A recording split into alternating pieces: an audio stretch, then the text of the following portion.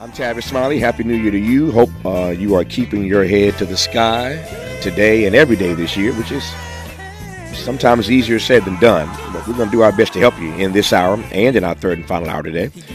In our third and final hour today, the motivator, Les Brown, will join us live to help you maximize this moment. But I am delighted to have on this program in this hour Valorie Burton. She's the author of the book, Let Go of the Guilt, Stop Beating Yourself Up, and Take Back Your Joy. A few questions for you at the start of this year. Do you sometimes feel as though you've never quite done enough? I know I do sometimes. Do you beat yourself up when you don't do things perfectly?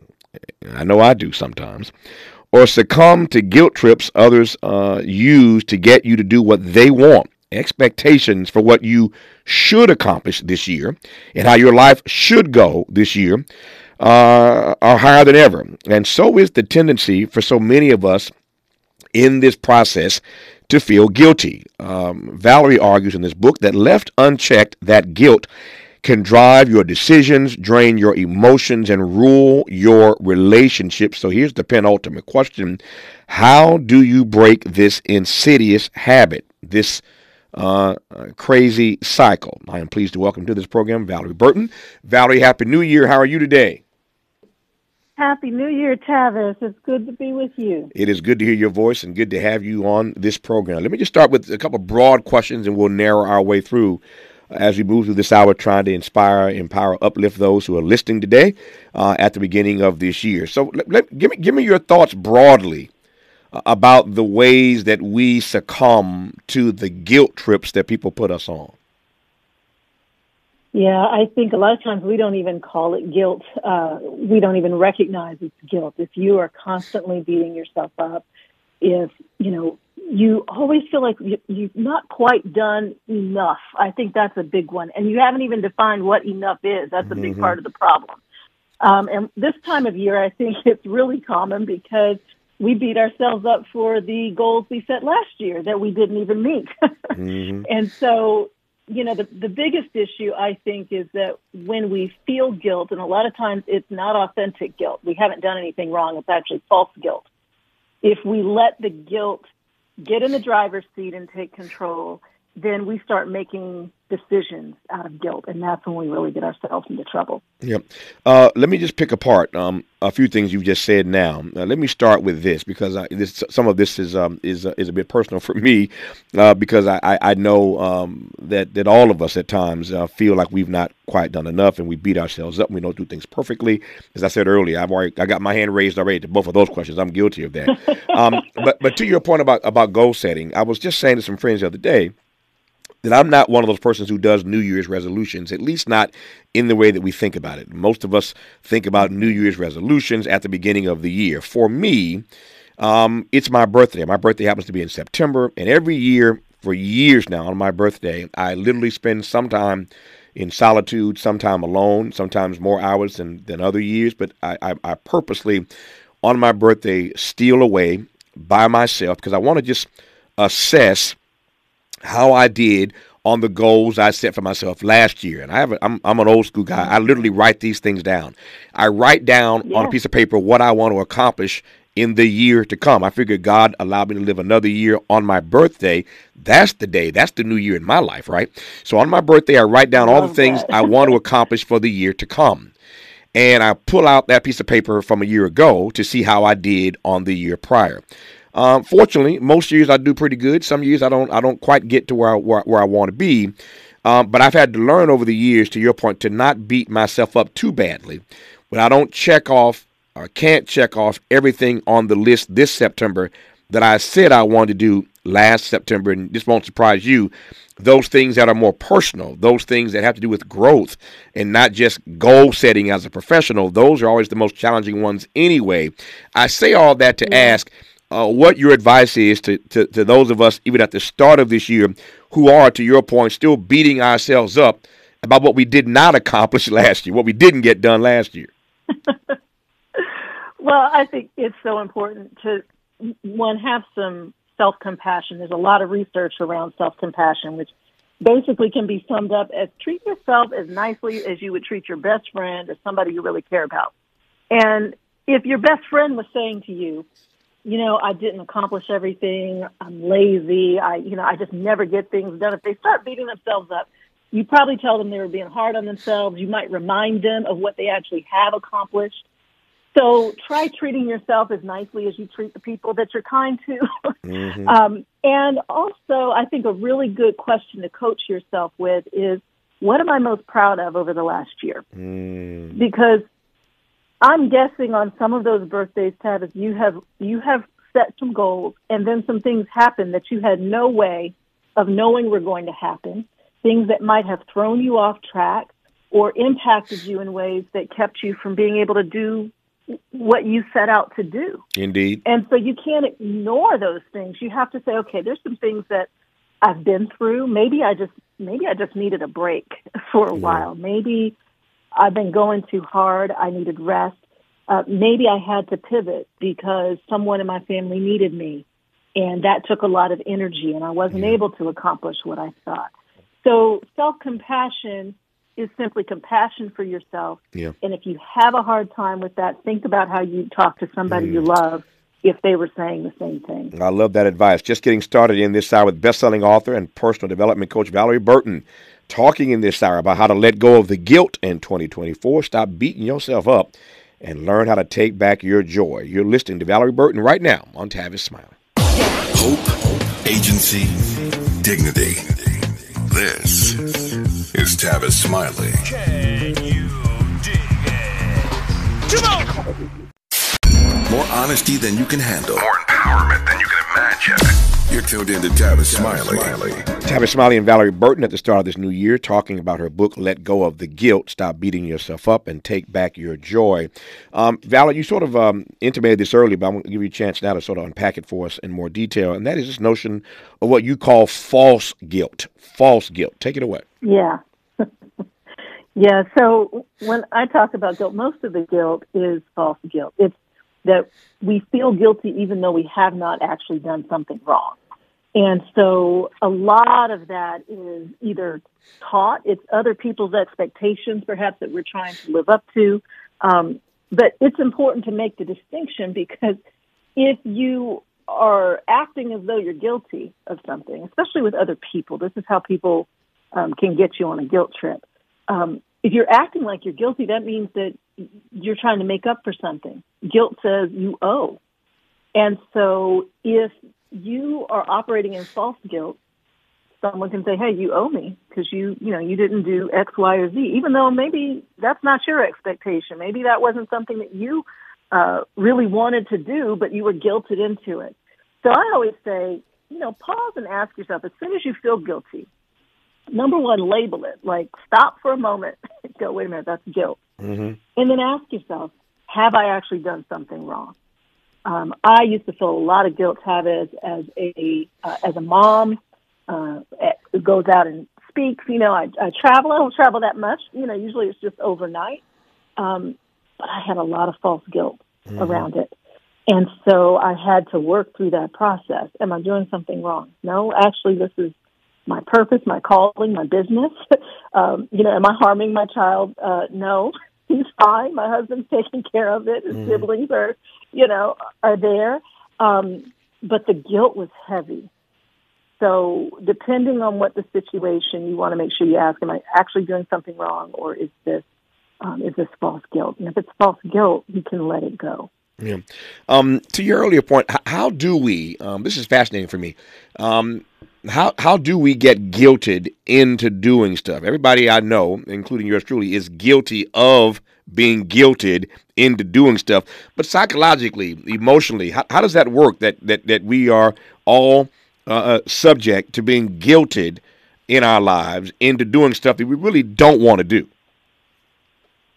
Well, first of all, people who can guilt trip you typically are people that you're close to. I can't guilt trip you if you don't really care what I think, right? If you don't really know me. So it's usually in those closest relationships.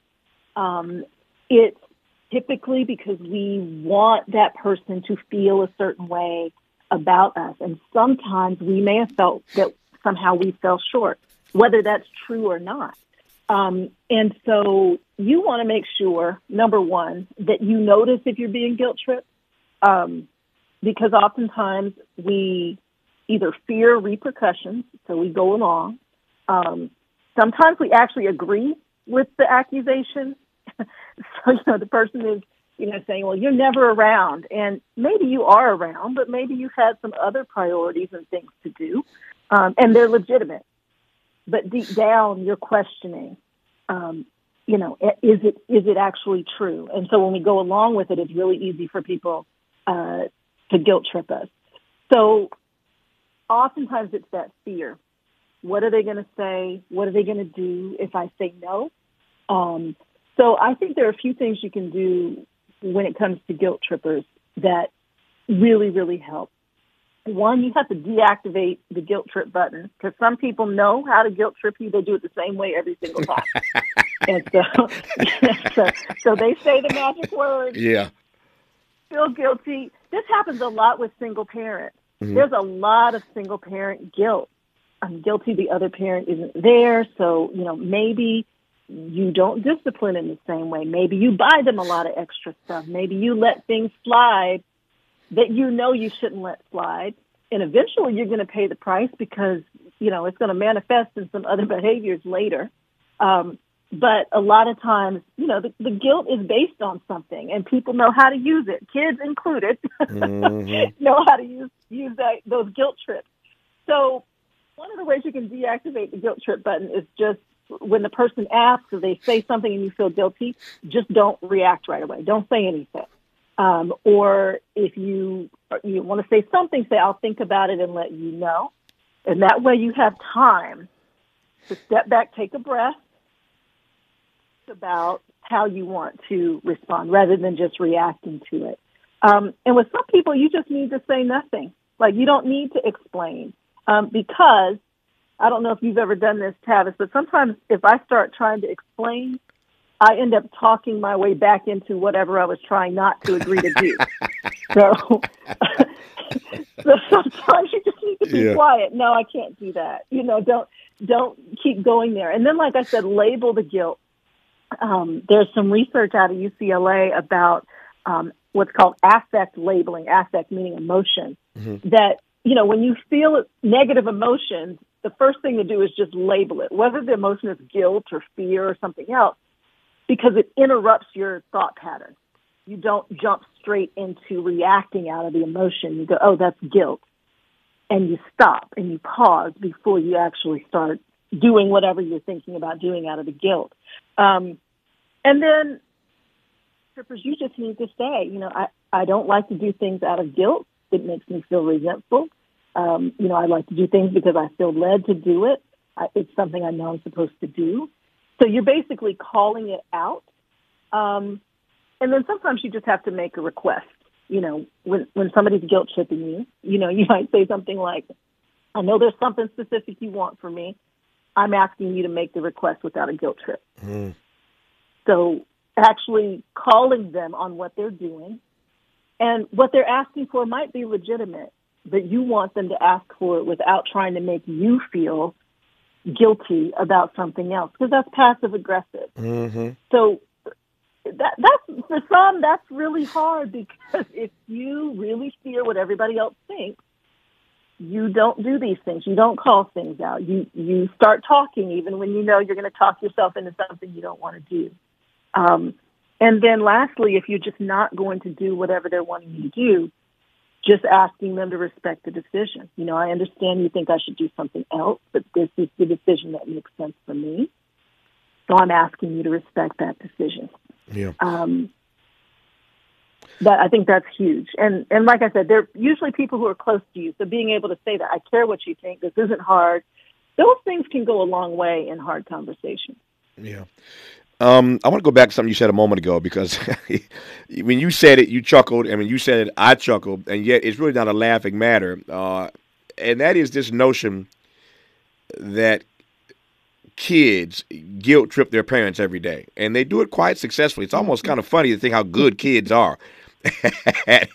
Where they learn this, I do not know, but it's amazing how brilliant and how deft kids are at really at guilt tripping their parents. Let me just tell you, I was in a conversation with a dear friend of mine the other day, And we were talking about this is a conversation I've had this conversation so many times, and it won't be foreign to you. But this conversation that again comes up from time to time amongst African Americans who've been blessed to get educated, blessed to do well. Now they're making good money and they have kids. You know where I'm going already. And there is this notion they have and feel of making sure that their children have it better than they had it. And sometimes just born of the lifestyle you live, I literally have friends this way.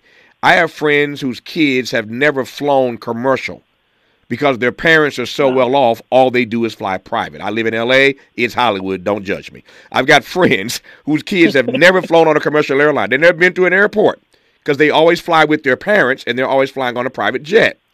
I have kids who live in very nice homes and have never been to South Central or to Appalachia or parts of this country where poverty is just run amok because they live in well-to-do neighborhoods, in gated communities, in nice homes. Not all my friends. Again, don't judge me. Not all my friends live this way. I don't live this way. But my point is that we are in a space and time, as you well know, we're in a frame where there are a lot of black folk who've done well. And, of course, they want their kids to do better than they've done. They want their kids to have it better than they have had it.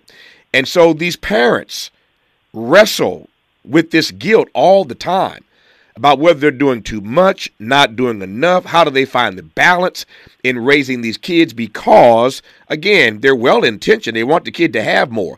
But then you end up raising a bunch of spoiled kids who are bratty and entitled and have no empathy or sympathy, and it all becomes a guilt trip for the parent sometimes that the kids exploit. But even without that exploitation on the part of their children, they just wrestle with this guilt all the time anyway. That's a mouthful. Does any of that make sense to you? Oh, yeah. That's a lot. And I think there are layers in there. Okay, break it down for me. Break it down. Well, a lot of guilt comes from expectation. So the expectation that your children should do better than my dad taught me that, his dad taught him that. And I think that's what we should work towards, right? You're building generationally. But that doesn't mean that you don't teach them how to work for what the family's been building towards. So I think it can be extra work, right? So you get to a certain point, you might even forget all the steps you took early on.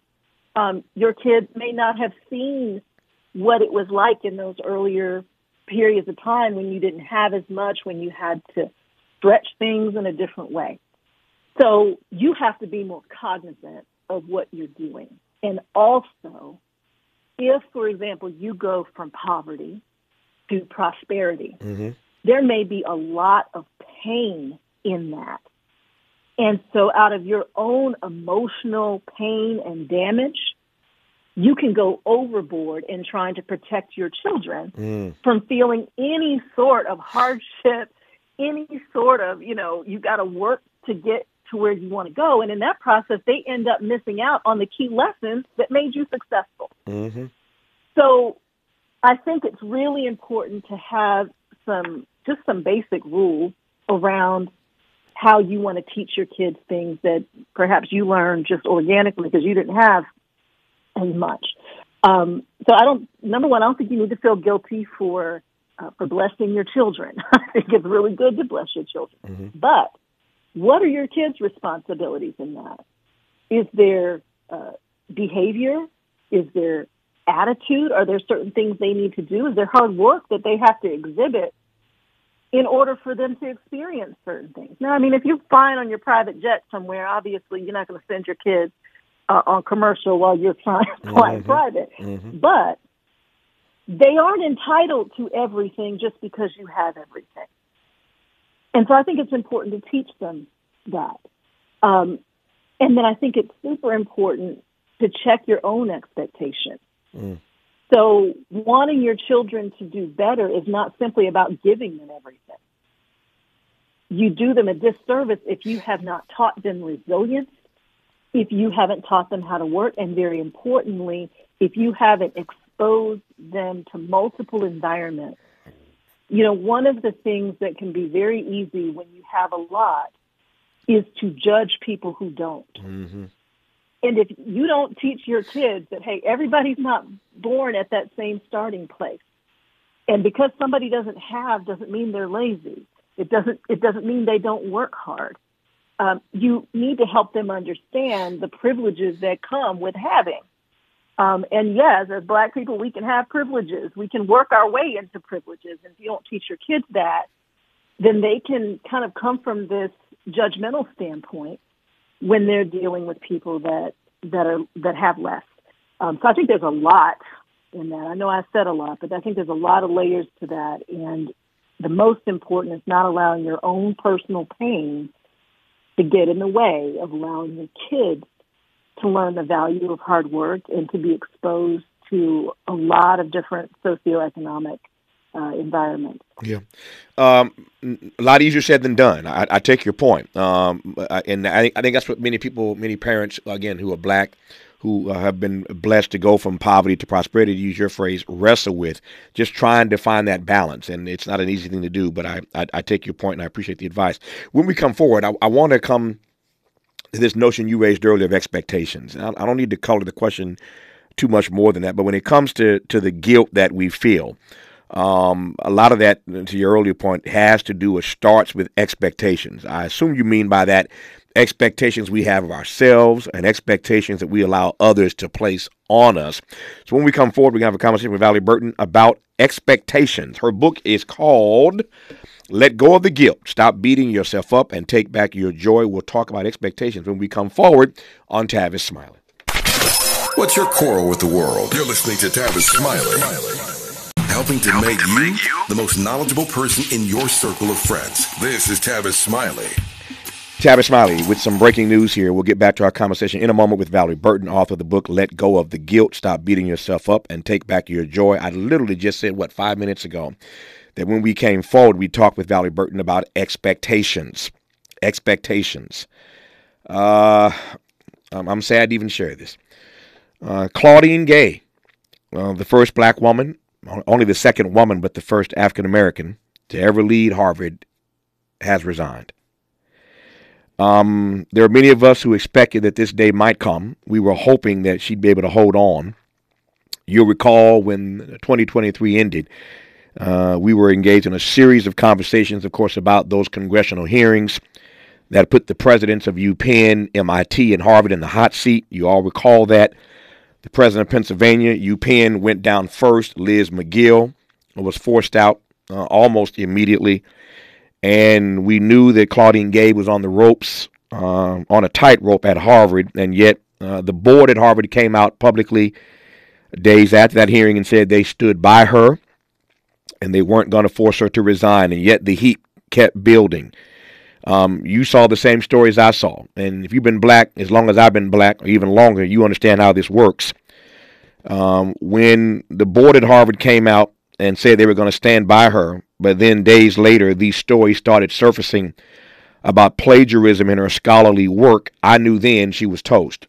It was clear to me that they were going to stop at nothing until they got Claudine Gay. It doesn't matter that you had graduate students working on your text, as all these major scholars all have graduate students working for them.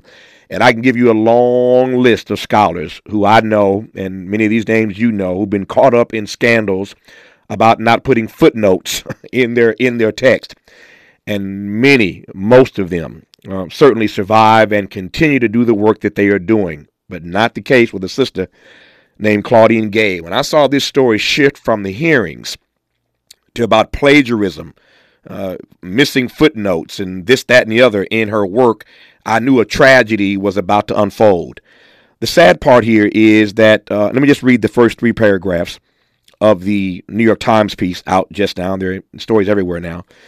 I'm quoting now from the New York Times. Faced with a new round of accusations over plagiarism in her scholarly work, Harvard's president Claudine Gay announced her resignation on Tuesday, becoming the second Ivy League leader to lose her job in recent weeks amid a firestorm intensified by their widely derided congressional testimony regarding anti-Semitism on campus. The resignation of Dr. Gay marked an abrupt end to a turbulent tenure that began in July. Her stint was the shortest of any president in the history of Harvard since its founding in 1636. She was the institution's first black president and the second woman to lead the university. It is with a heavy heart but a deep love for Harvard that I write to share that I will be stepping down as president, Dr. Gay wrote in a letter to the Harvard community. So she's the first African American, the first black woman, only the second woman to lead the institution, but now she'll go down for another historical note, the shortest stint, the shortest tenure ever for any president of Harvard since its founding in 1636. It's a sad day, and it's just day one. We were literally talking in our first hour today with Connie Rice about the havoc, the chaos or community, as Dr. King would put it, that we need to navigate our way through this year. We know this year is going to be chock full of all kinds of drama.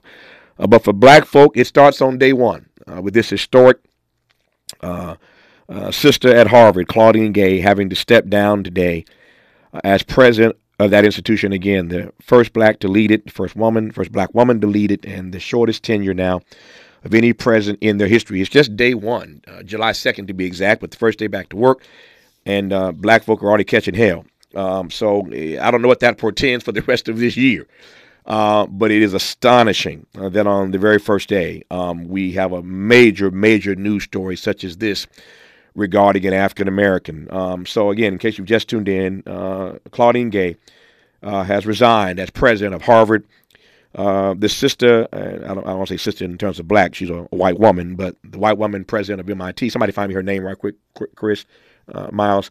The white woman president of MIT is still holding on. But Liz McGill has gone down at UPenn. Claudine Gay has gone down at Harvard. And you recall the president, her name is Sally Kornbluth, is the president at MIT. At the moment, she's still holding on.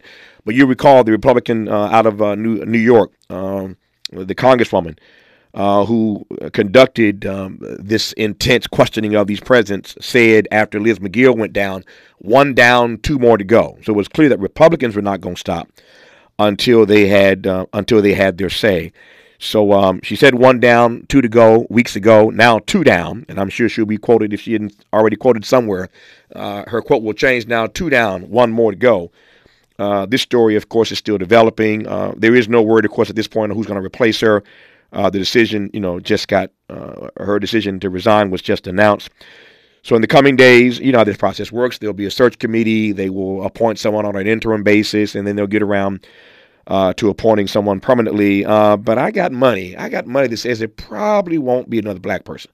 And that just that takes us back to this conversation with Valorie Burton about expectations.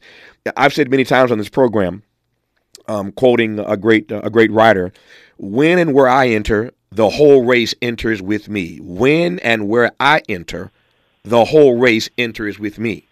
When you are black and you get an opportunity, if you nail it, if you succeed in that opportunity and you succeed wildly, it does mean that there is a possibility that some other black person may get a similar opportunity because you opened the door and you killed the game. But if with melanin in your skin, you get an opportunity as a black person to do something, and you are regarded as having failed miserably, then you oftentimes will foreclose on somebody else getting a chance to do that job anytime in the near future. And so I'm not holding my breath, and you ain't stuck on stupid either. She will not be replaced by another African-American, male or female. But it does raise questions, not just around the race issue, but also around the gender issue. I've made note of this weeks ago on this program, and all this went down. That it took all these years, took decades to get to a point where women were considered good enough to be president of these institutions. And now one by one, they're getting knocked down like dominoes at UPenn, at Harvard. We'll see what happens at MIT. So I'm not naive about the fact this is happening to women who are running these institutions, and that's part of the narrative as well. I digress on that for now. I can assure you a great deal more conversation about this tomorrow, no doubt at the top of our program, given the fallout that we are going to be discussing, I'm sure, in the media for the rest of the day regarding the resignation of the first black woman, the first African-American period, second woman to lead Harvard, Claudine Gay, has stepped down. It is a sad, sad, sad story. When we come forward, though, with Valorie Burton, our guest in this hour, and I apologize to Valorie for that breaking news. I don't control these things, as she well knows. Her book is called Let Go of the Guilt. Stop beating yourself up and take back your joy. This is a book, I should probably send this book to Claudine Gay right about now, because she's going to be wrestling with this for a minute about whatever guilt she may feel, about whatever she did or didn't do, said or didn't say, should have said, didn't say. There'll be some guilt, and she'll be beating herself up, I'm sure, and have to be talked into how to let that go and take back her joy. But all of this, as Valerie said earlier, oftentimes this guilt starts with expectations. And so when we come forward, I'm going to go right to it and ask Valerie to talk in a moment about the guilt that black people in particular feel, the guilt that we feel based upon the expectations that we put on ourselves and the expectations that others place on us. So we'll still get in some good conversation in a moment about expectations with Valorie Burton on Tavis Smiley. Interrogating and unpacking. That's what we do around here. You're listening to Tavis Smiley. Made fresh daily in the Mert Park, Los Angeles, California. You're listening to Tavis Smiley. So, yeah, I expected this would be happening. Republican Elise Stefanik, who is the white congresswoman, Republican out of New York, who was leading that hearing weeks ago where she frankly embarrassed these college presidents. They didn't handle that moment in the way that I would have handled it. She has said that the resignation of Claudine Gay is long overdue. That's her phrase. She cheers the long overdue and forced resignation of embattled Harvard president Claudine Gay. So I knew that was going to happen. Republicans will be cheering this for days now, and I'm seeing messages already in just a few minutes since this story broke. I'm seeing messages already from people who have all kinds of opinions about this. Let me just remind you right quick, because I ain't gonna have this. We're gonna get into it tomorrow.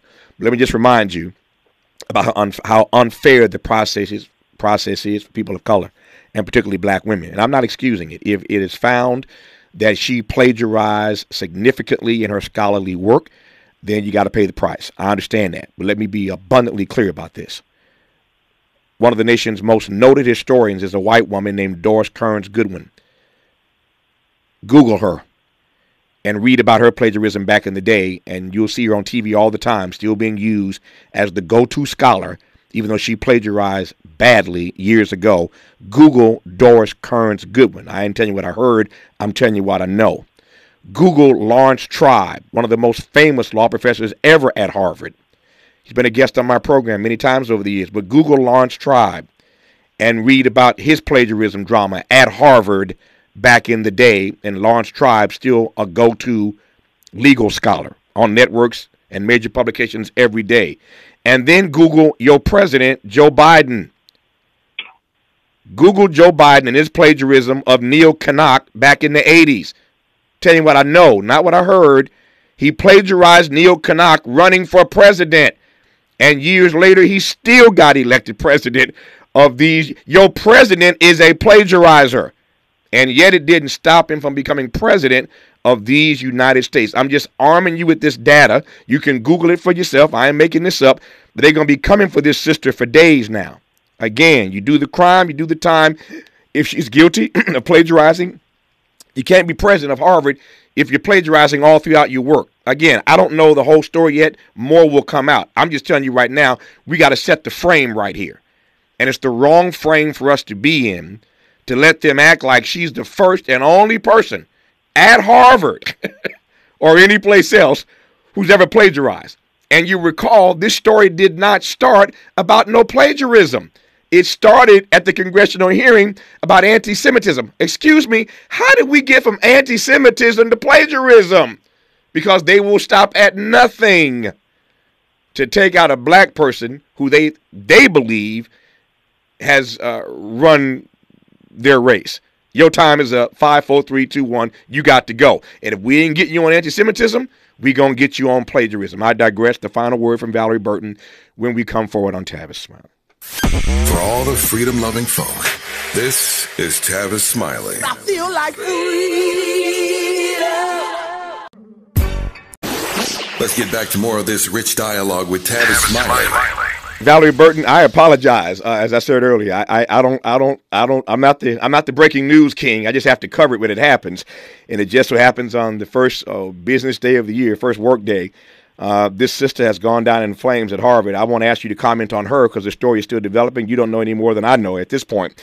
But I will ask you to close this conversation in the next 4 minutes, talking to me and talking specifically to black folk about the expectations that we place on ourselves this year, the expectations that others will place on us this year, and how we navigate just the notion of people's expectations. Yeah, the expectations are really what lead to the guilt. And you just want to make sure you have the right expectations of yourself, that what you're agreeing to is lined up with what you really, really want. I think, I'm thinking about the most successful people, the most common personality trait is conscientiousness. People who are responsible, disciplined, consistent. But those are the same people that have very specific expectations about how things are supposed to be lined up. So if that's you, one of the quickest ways to let go of guilt is to adjust your expectations. What are the expectations that you cannot meet that maybe don't even line up with your own values? And a lot of times they're vague. So get specific about what it is that you want so you know when you've hit the goal. And you can celebrate it without saying, I need to do a bit more, because that creates a great deal of guilt. And then I think it's really important to have balanced expectations. Sometimes we expect more of ourselves than we expect of other people. And if we are consistent about that, even in some of the stuff you're talking about right now, I think as African Americans, we are so often judged as a group.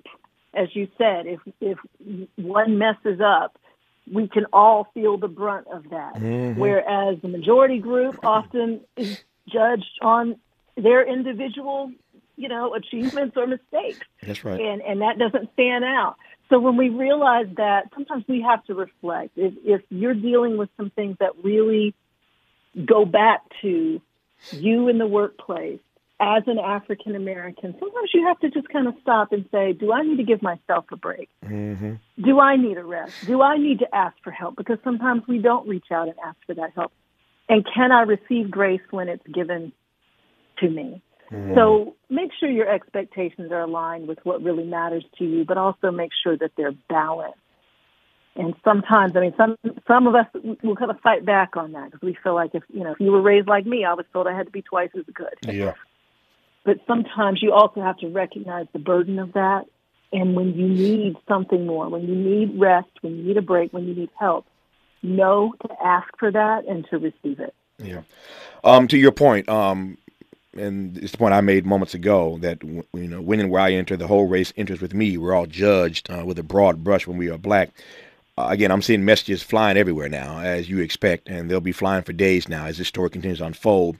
And I assume this is a black person who wrote this to me, saying, Tavis, gay has ruined it for other black academics, and for me, that is unforgivable. She has ruined it for other black academics, and for me, that is unforgivable. Well, and I say, quoting Valorie Burton, or not quoting, but paraphrasing, you got to save some space for grace. The story ain't even completely told yet. Let's just save a little space for grace and not call anything unforgivable. You ain't God. You ain't God. You don't have the last word. Nothing is unforgivable. Even if she did make a mistake and plagiarize, there ain't nothing unforgivable. Don't come at me that way. I'm not buying that argument. But that said, it's going to be an interesting story to unfold in the coming days. Again, I apologize to Valorie Burton for this breaking news, but it gave us a good opportunity to give her a final word on expectations. Her book is called Let Go of the Guilt. Stop beating yourself up and take back your joy. Valorie, an honor to have had you on this program on our very first day back this year. I promise you down the road we'll talk again, and hopefully there won't be an interruption of this magnitude the next time you're on. But thank you for rolling with us. I really appreciate you rocking so tough, even though we had to do that. Yeah. Thank you so much, Tavis. I wish you a great new year. Same to you.